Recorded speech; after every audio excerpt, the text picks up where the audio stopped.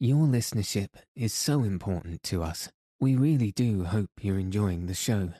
If you're able to leave a review on Apple Podcasts, it would be enormously helpful in allowing us to reach more people and help them get a good night's sleep. So is following us on Apple Podcasts, Spotify, and any other podcast player that you use. Thank you so much for your support. Good evening. Welcome to Send Me to Sleep, the world's sleepiest podcast. I'm your host, Andrew. I'm here to help calm your mind and send you into a peaceful night's sleep. Tonight, I'll be reading chapters 8 to 11 of The Light Princess by George MacDonald.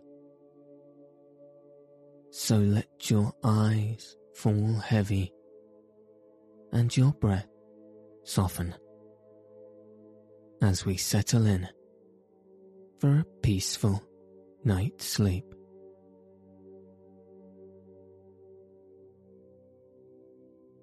Chapter 8. Try a Drop of Water. Perhaps the best thing for the princess would have been to fall in love, but how any princess who has had no gravity could fall into anything is a difficulty, perhaps the difficulty. As for her own feelings on the subject, she did not even know that there was such a beehive of honey and stings to be fallen into. But now I come to mention other curious facts about her. The palace was built on the shores of the loveliest lake in the world, and the princess loved this lake more than father or mother. The root of this preference, no doubt, although the princess did not recognize it as such, was that the moment she got into it, she recovered the natural right of which she had been so wickedly deprived, namely gravity. Whether this was owing to the fact that water had been employed as the means of conveying the injury, I do not know. But it is certain that she could swim and dive like the duck that her old nurse said she was. The manner in which this alleviation of her misfortune was discovered was as follows. One summer evening, during the carnival of the country, she had been taken upon the lake by the king and queen in the royal barge. They were accompanied by many of the courtiers in a fleet of little boats. In the middle of the lake, she wanted to get into the Lord Chancellor's barge, for his daughter, who was a great favourite with her, was in it with her father. Now, though the old king rarely condescended to make light of his misfortune, yet, happening on this occasion to be in a particularly good humour, as the barges approached each other, he caught up the princess to throw her into the Chancellor's barge. He lost his balance, however, and, dropping into the bottom of the barge, lost hold of his daughter, not, however, before imparting to her the downward tendency of his own person, though in a somewhat different direction, for, as the king fell into the boat, she fell into the water. With a burst of delighted laughter, she disappeared in the lake. A cry of horror ascended from the boats. They had never seen the princess go down before. Half the men were under water in a moment, but they had all, one after another, came up to the surface again for breath, when tinkle, tinkle, babble, and gush came the princess's laugh over the water from far away. There she was, swimming like a swan, nor would she come out for king or queen, chancellor or daughter. She was perfectly obstinate.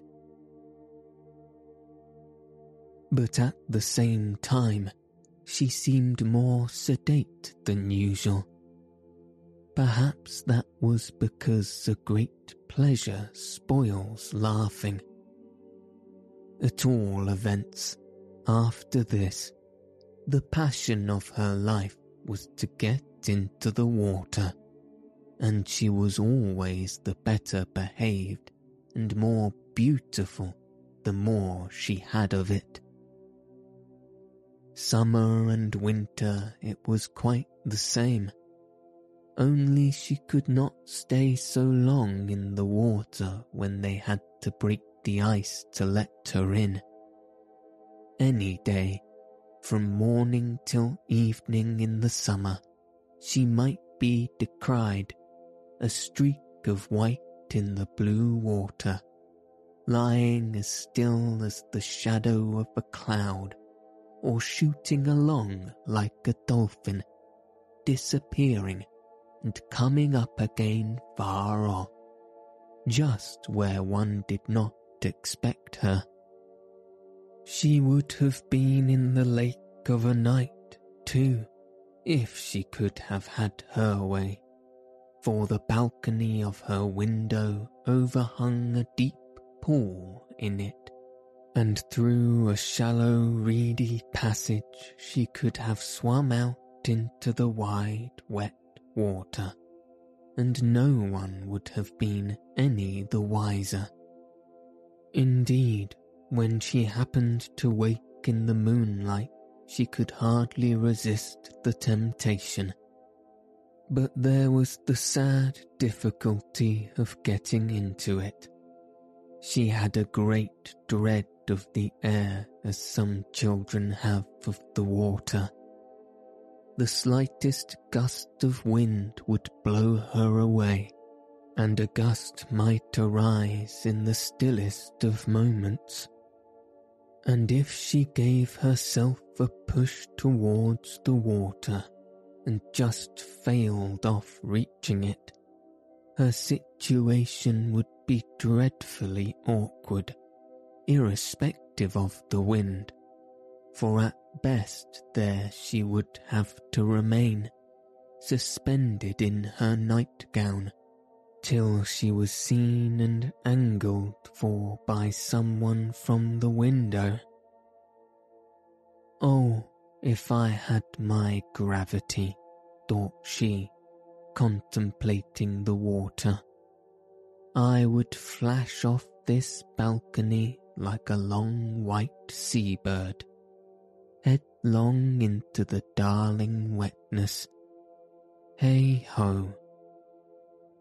This was the only consideration that made her wish to be like other people. Another reason for her being fond of the water was that in it alone she enjoyed any freedom, for she could not walk out without a cortege, consisting in part of a troop of light horses, for fear of the liberties which the wind might take with her. and the king grew more apprehensive with increasing years, till at last he would not allow her to walk abroad at all without some 20 silken cords, fastened to as many parts of her dress, and held by 20 noblemen. Of course, horseback was out of the question, but she bade goodbye to all this ceremony when she got into the water. And so remarkable were its effects upon her, especially in restoring her for the time to ordinary human gravity, that Humdrum and Copykeck agreed in recommending the king to bury her alive for 3 years, in the hope that, as the water did her so much good, the earth would do her yet more. But the king had some vulgar prejudices against the experiment, and would not give his consent. Foiled in this, they yet agreed in another recommendation, which, seeing that one imported his opinions from China and the other from Tibet, was very remarkable indeed. They argued that, if water from external origin and application could be so efficacious, water from a deeper source might work a perfect cure. In short, that if the poor afflicted princess could by any means be made to cry, she might recover her lost gravity. But how was this to be brought about? Therein lay all the difficulty, to meet which the philosophers were not wise enough. To make the princess cry was as impossible as to make her way.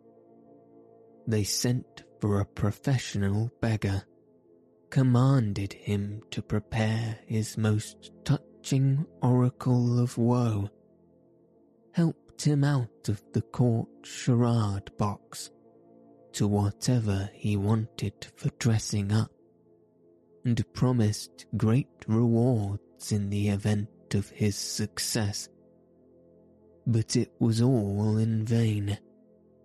She listened to the mendicant artist's story, and gazed at his marvellous make-up, till she could contain herself no longer, and went into the most undignified contortions for relief, shrieking, positively screeching with laughter. When she had a little recovered herself, she ordered her attendants to drive him away, and not give him a single copper, whereupon his look of mortified discomfiture wrought her punishment and his revenge, for it sent her into violent hysterics from which she was difficultly recovered.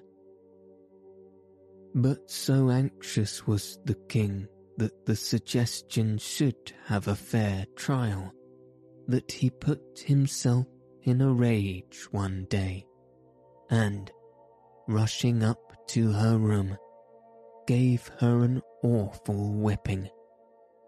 Yet not a tear would flow. She looked grave, and her laughing sounded uncommonly like screaming. That was all.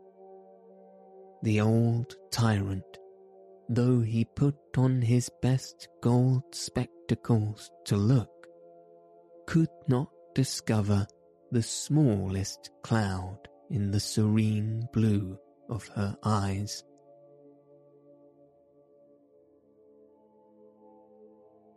Chapter 9. Put me in again." It must have been about this time that the son of a king who lived 1,000 miles from Lagobel set out to look for the daughter of a queen. He travelled far and wide, but as sure as he found a princess, he found some fault with her. Of course he could not marry a mere woman, however beautiful, and there was no princess to be found worthy of him. Whether the prince was so near perfection that he had a right to demand perfection itself, I cannot pretend to say. All I know is that he was a fine, handsome, brave, generous, well-bred and well-behaved youth, as all princes are. In his wanderings he had come across some reports about our princess, but as everybody said she was bewitched, he never dreamed that she could bewitch him. For what indeed could a prince do with a princess that had lost her gravity? Who could tell what she might not lose next?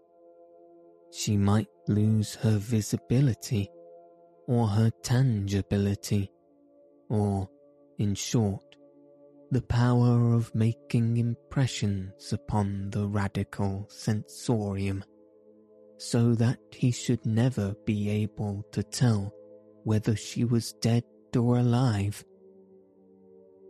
Of course he made no further inquiries about her. One day he lost sight of his retinue in a great forest. These forests are very useful in delivering princes from their courtiers, like a sieve that keeps back the bran. Then the princes get away to follow their fortunes. In this way they have the advantage of the princesses, who are forced to marry before they have had a bit of fun. I wish our princesses got lost in a forest sometimes. One lovely evening, after wandering about for many days, he found that he was approaching the outskirts of this forest, for the trees had got so thin that he could see the sunset through them, and he soon came upon a kind of heath. Next he came upon signs of human neighbourhood, but by this time it was getting late, and there was nobody in the fields to direct him. After travelling for another hour, his horse, quite worn out with long labour and lack of food, fell and was unable to rise again. So he continued his journey on foot. At length he entered another wood, not a wild forest, but a civilized wood, through which a footpath led him to the side of a lake. Along this path the prince pursued his way through the gathering darkness. Suddenly he paused and listened. Strange sounds came across the water. It was, in fact, the princess laughing. Now there was something odd in her laugh, as I have already hinted, for the hatching of a really hearty laugh requires the incubation of gravity, and perhaps this was how the prince mistook the laughter for screaming. Looking over the lake, he saw something white in the water, and, in an instant, he had torn off his tunic, kicked off his sandals, and plunged in.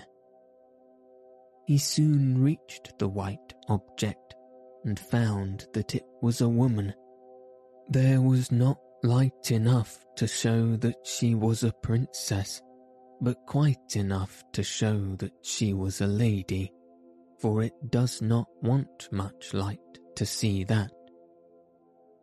Now I cannot tell how it came about, whether she pretended to be drowning, or whether he frightened her, or caught her so as to embarrass her, but certainly he brought her to the shore in a fashion ignominious to a swimmer, and more nearly drowned than she had ever expected to be, for the water had gone into her throat as often as she had tried to speak. At the place to which he bore her, the bank was only a foot or two above the water, so he gave her a strong lift out of the water to lay her on the bank. But, her gravitation ceasing the moment she left the water, away she went up into the air, scolding and screaming, "You naughty, naughty, naughty, naughty man," she cried. No one had ever succeeded in putting her into a passion before. When the prince saw her ascend, he thought he must have been bewitched and have mistaken a great swan for a lady. But the princess caught hold of the topmost cone upon a lofty fir. This came off, but she caught another, and, in fact, stopped herself by gathering cones, dropping them as the stalks gave way. The prince, meantime, stood in the water, staring and forgetting to get out. The princess disappearing, he scrambled on shore and went in the direction of the tree. There he found her climbing down one of the branches towards the stem, but in the darkness of the wood, the prince continued in some bewilderment as to what the phenomenon could be. Reaching the ground and seeing him standing there, she caught hold of him and said, "I'll tell Papa." "Oh no, you won't," returned the prince. "Yes, I will," she persisted. "What business had you to pull me down out of the water and throw me to the bottom of the air? I never did you any harm." "Pardon me, I did not mean to hurt you. I don't believe you have any brains, and that is a worse loss than your wretched gravity. I pity you." The prince now saw that he had come upon the bewitched princess, and had already offended her. But before he could think what to say next, she burst out angrily, giving a stamp with her foot that would have sent her aloft again but for the hold she had of his arm. "Put me directly up." "Put you up where, you beauty?" asked the prince. He had fallen in love with her almost already, for her anger made her more charming than anyone else had ever beheld her, and, as far as he could see, which certainly was not far, She had not a single fault about her, except, of course, that she had not any gravity. No prince, however, would judge of a princess by weight. The loveliness of her foot he would hardly estimate by the depth of the impression it could make in mud. "Put you up where, you beauty?" asked the prince. "In the water, you stupid," answered the princess. "Come then," said the prince.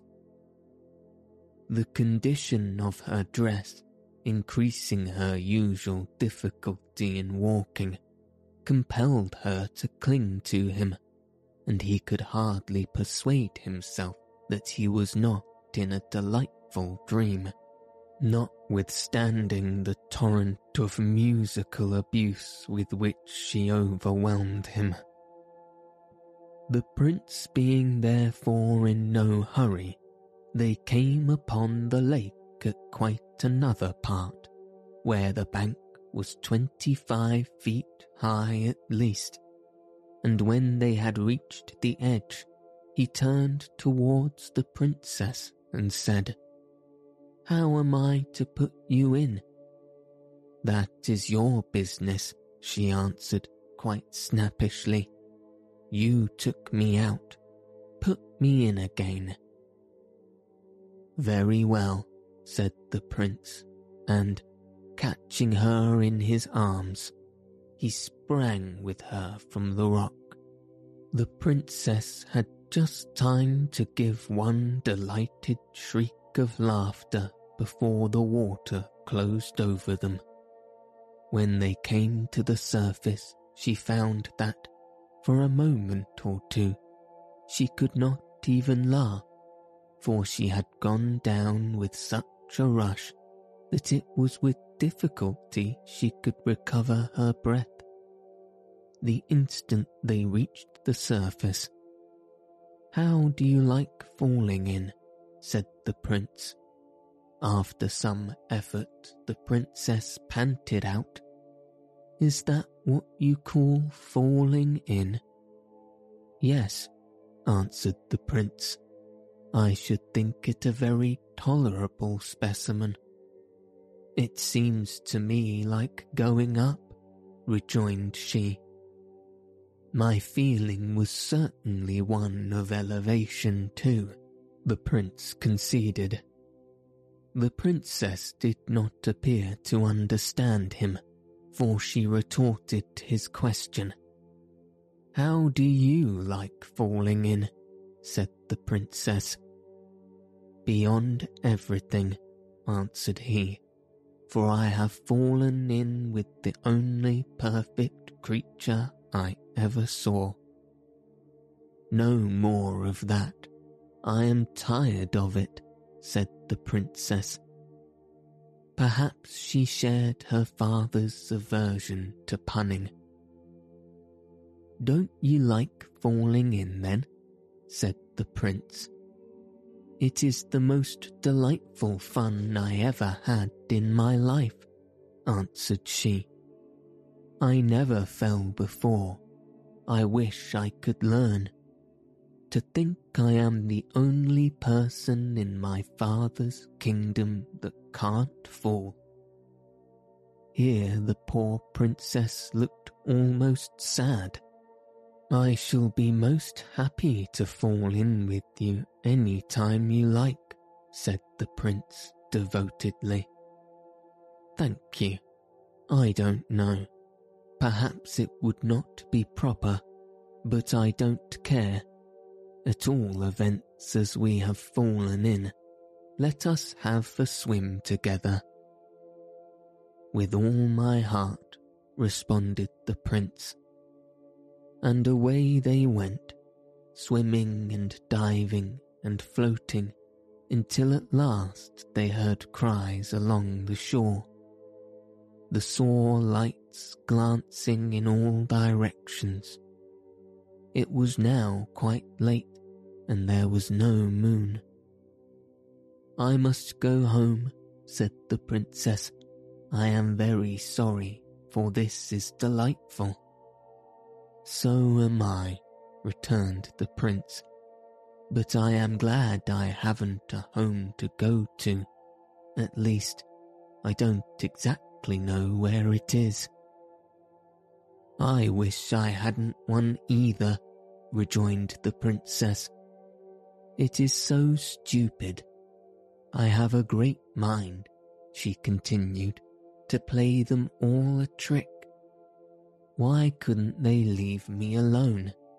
They won't trust me in the lake for a single night. You see where that green light is burning? That is the window of my room. Now if you would just swim there with me very quietly, and when we are all but under the balcony, give me such a push, up you call it, as you did a little while ago, I should be able to catch hold of the balcony and get in at the window. Then they may look for me till morrow morning." "With more obedience than pleasure," said the prince gallantly, and away they swam very gently. "Will you be in the lake tomorrow night?" the prince ventured to ask. "To be sure I will. I don't think so. Perhaps," was the princess's somewhat strange answer. But the prince was intelligent enough not to press her further, and merely whispered as he gave her the parting lift, "Don't tell." The only answer the princess returned was a roguish look. She was already a yard above his head. The look seemed to say, "Never fear, it is too good fun to spoil that way." So perfectly like other people had she been in the water, that even yet the prince could scarcely believe his eyes when he saw her ascend slowly, grasp the balcony, and disappear through the window. He turned, almost expecting to see her still by his side, but he was alone in the water. So he swam away quietly and watched the lights roving about the shore for hours after the princess was safe in her chamber.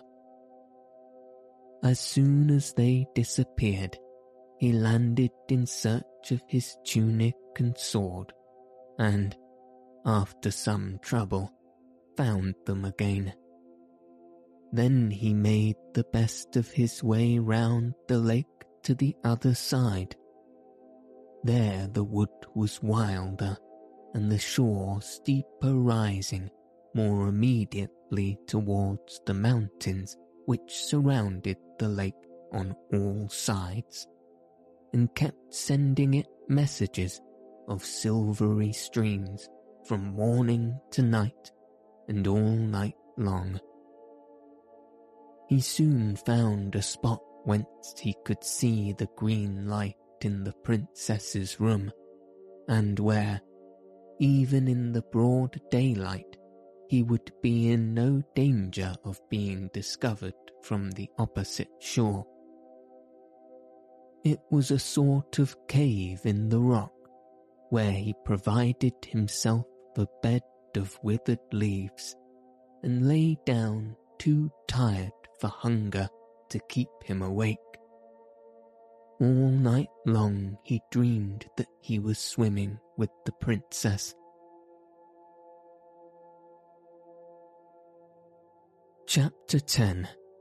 Look at the Moon.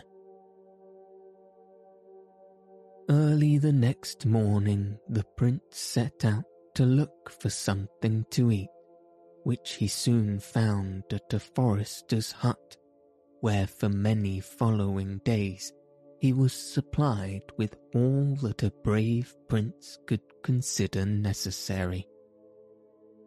and having plenty to keep him alive for the present, he would not think of what's not yet in existence.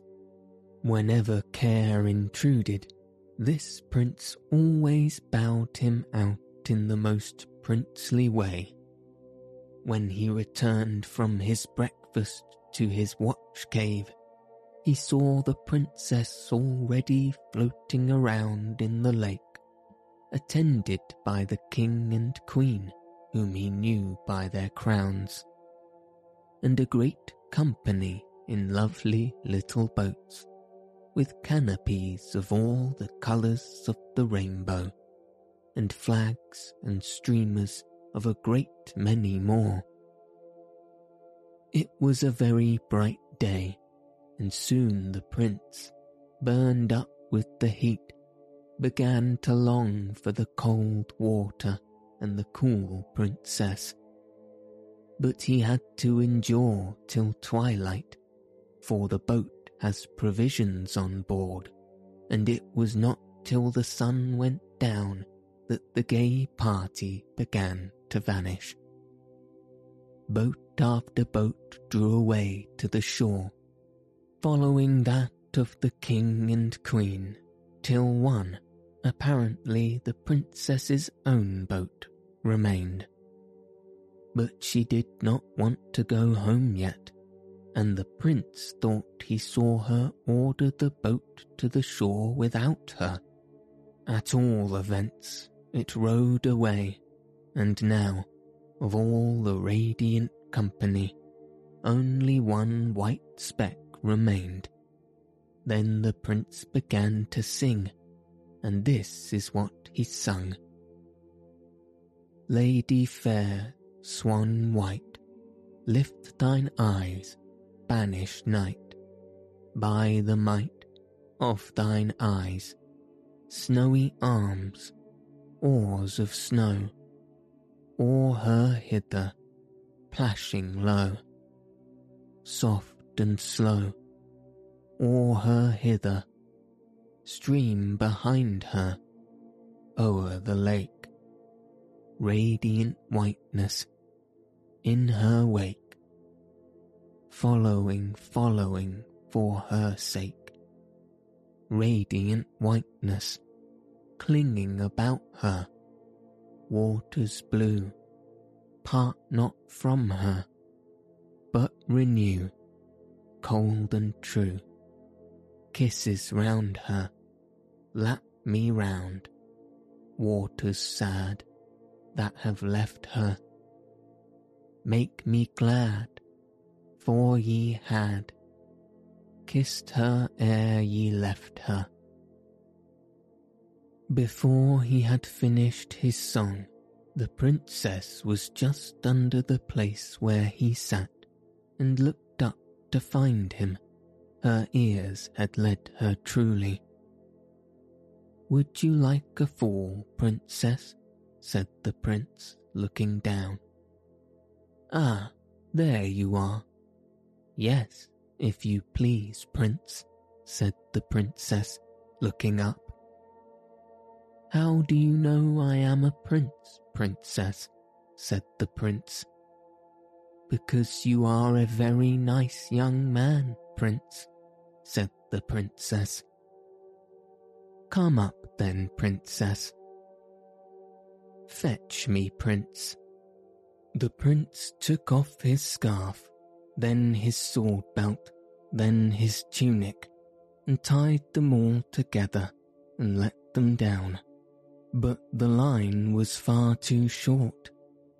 He unwound his turban and added it to the rest, when it was all but long enough, and his purse completed it. The princess just managed to lay hold of the knot of money, and was beside him in a moment. This rock was much higher than the other, and the splash and dive were tremendous. The princess was in ecstasies of delight, and their swim was delicious. Night after night they met, and swam about in the dark, clear lake, where such was the prince's gladness that, whether the princess's way of looking at things infected him, or he was actually getting light-headed, he often fancied that he was swimming in the sky instead of the lake. But when he talked about being in heaven, the princess laughed at him dreadfully. When the moon came, she brought them fresh pleasures.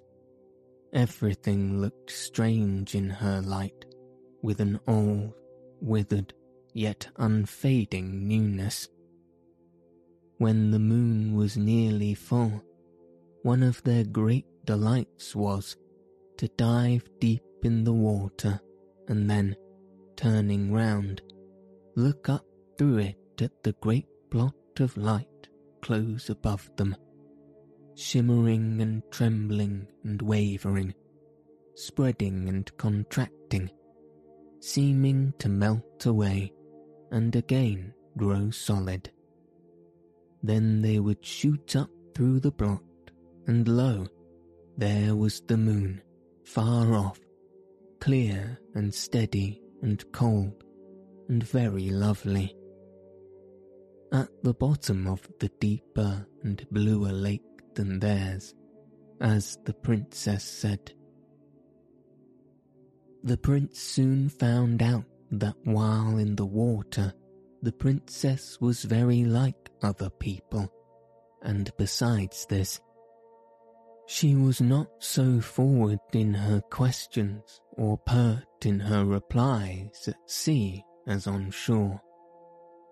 Neither did she laugh so much, and when she did laugh, it was more gently. She seemed altogether more modest and maidenly in the water than out of it. But when the prince, who had really fallen in love when he had fell in the lake, began to talk to her about love, she always turned her head towards him and laughed. After a while she began to look puzzled, as if she were trying to understand what he meant, but could not, revealing a notion that he meant something. But as soon as ever she left the lake, she was so altered that the prince himself said, "If I marry her, I see no help for it. We must turn merman and mermaid and go out to sea at once."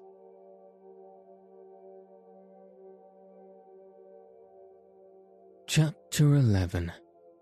Hiss. The princess's pleasure in the lake had grown to a passion, and she could scarcely bear to be out of it for an hour. Imagine then her consternation when, diving with the prince one night, a suspicion seized her that the lake was not so deep as it used to be. The prince could not imagine what had happened. She shot to the surface and, without a word, swam at full speed towards the higher side of the lake. He followed, begging to know if she was ill or what was the matter. She never turned her head or took the smallest notice of his question.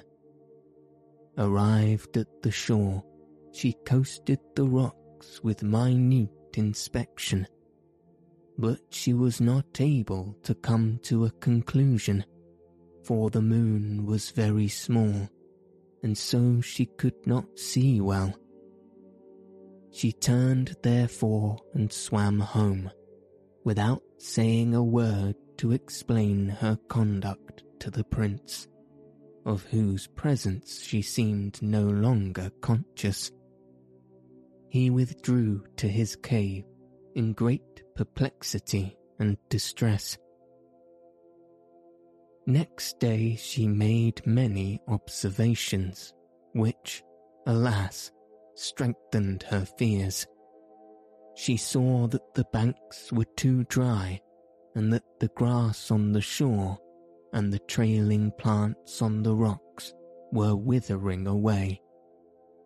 She caused marks to be made along the border, and examined them day after day in all directions of the wind, till at last the horrible idea became a certain fact, that the surface of the lake was slowly sinking.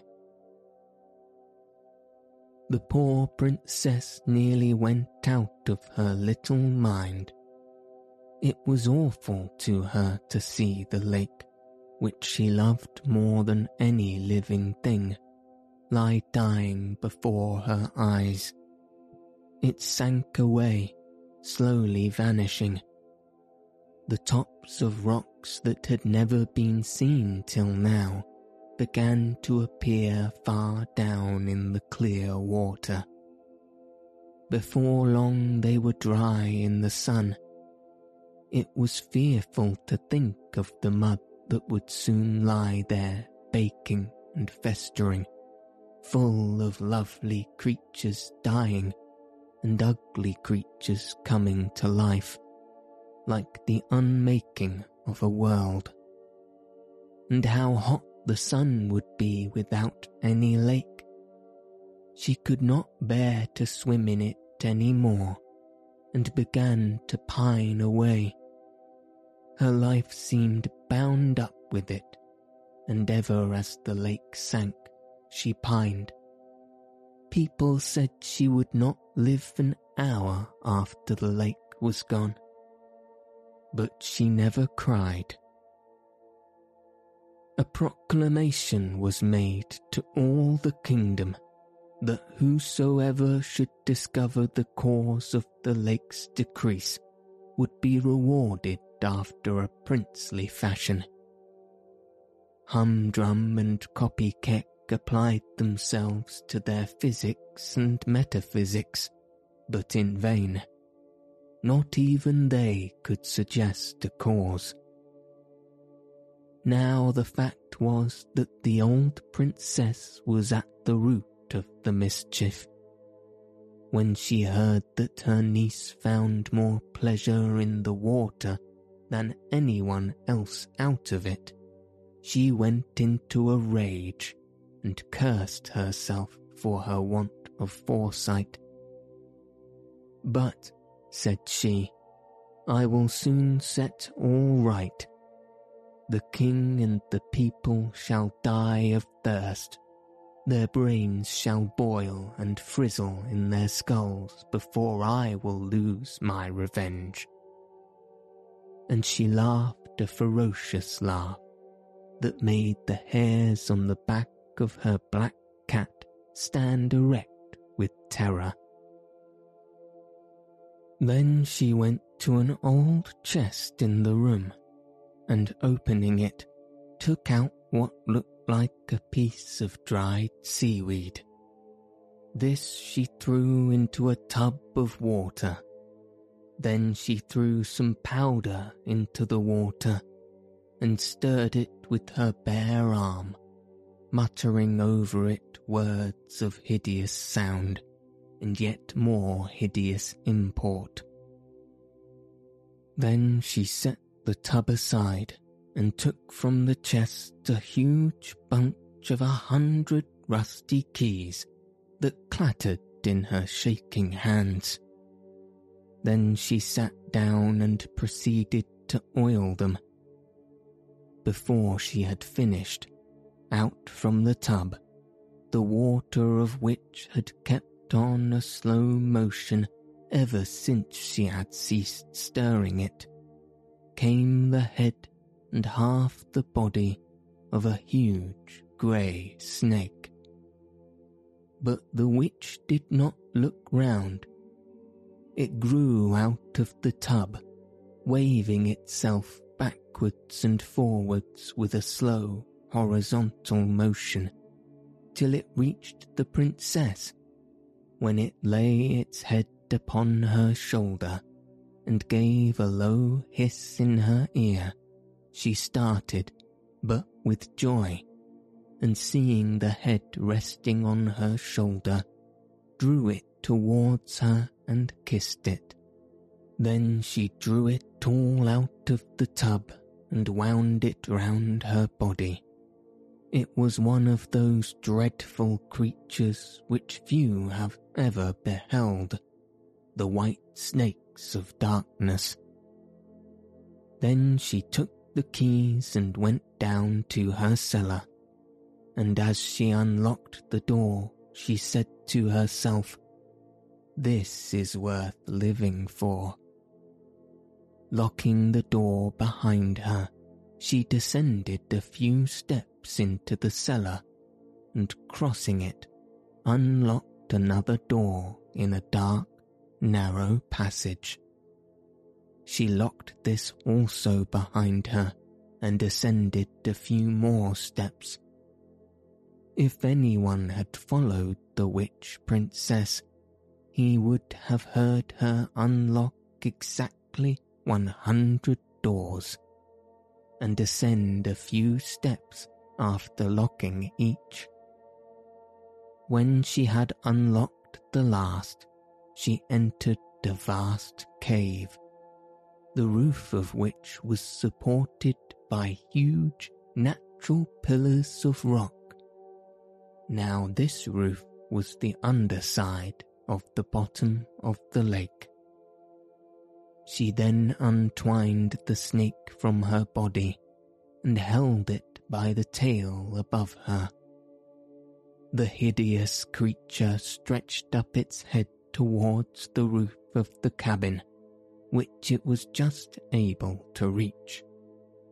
It then began to move its head backwards and forwards with a slow, oscillating motion, as if looking for something.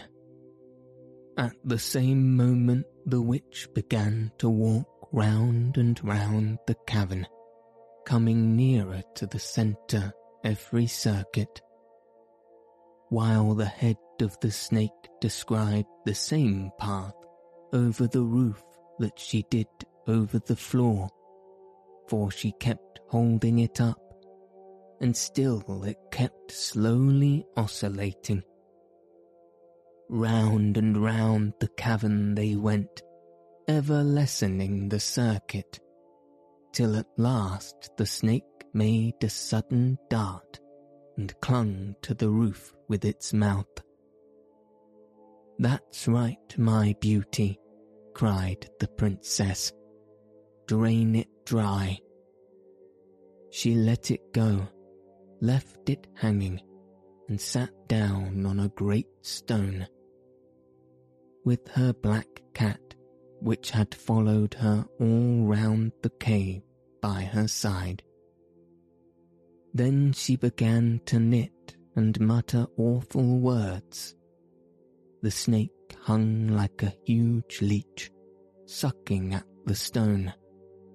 The cat stood with his back arched and his tail like a piece of cable, looking up at the snake, and the old woman sat and knitted and muttered.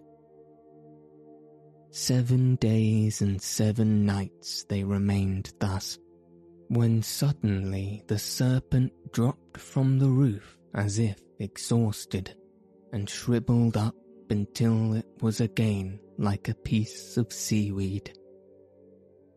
The witch started to her feet, picking it up, put it in her pocket, and looked up at the roof. 1 drop of water was trembling on the spot where the snake had been sucking. As soon as she saw that, she turned and fled, followed by her cat. Shutting the door in a terrible hurry, she locked it, and having muttered some frightful words, sped to the next, which also she locked and muttered over, and so with all the 100 doors, till she arrived in her own cellar. Then she sat down on the floor ready to faint, but listening with malicious delight to the rushing of the water, which she could hear distinctly through all 100 doors. But this was not enough. Now that she had tasted revenge, she lost her patience. Without further measures, the lake would be too long in disappearing.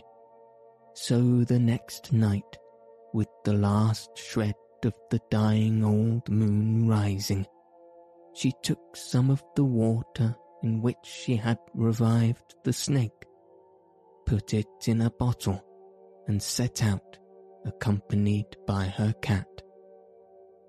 Before morning she had made the entire circuit of the lake, muttering fearful words as she crossed every stream, and casting into it some of the water out of the bottle. When she had finished the circuit, she muttered yet again, and flung a handful of water towards the moon. Thereupon, every spring in the country ceased to throb and bubble, dying away like the pulse of a dying man. The next day there was no sound of falling water to be heard along the borders of the lake. The very courses were dry, and the mountains showed no silvery streaks down their sides. And not alone had the fountains of Mother Earth ceased to flow, for all the babies throughout the country were crying dreadfully, only without tears.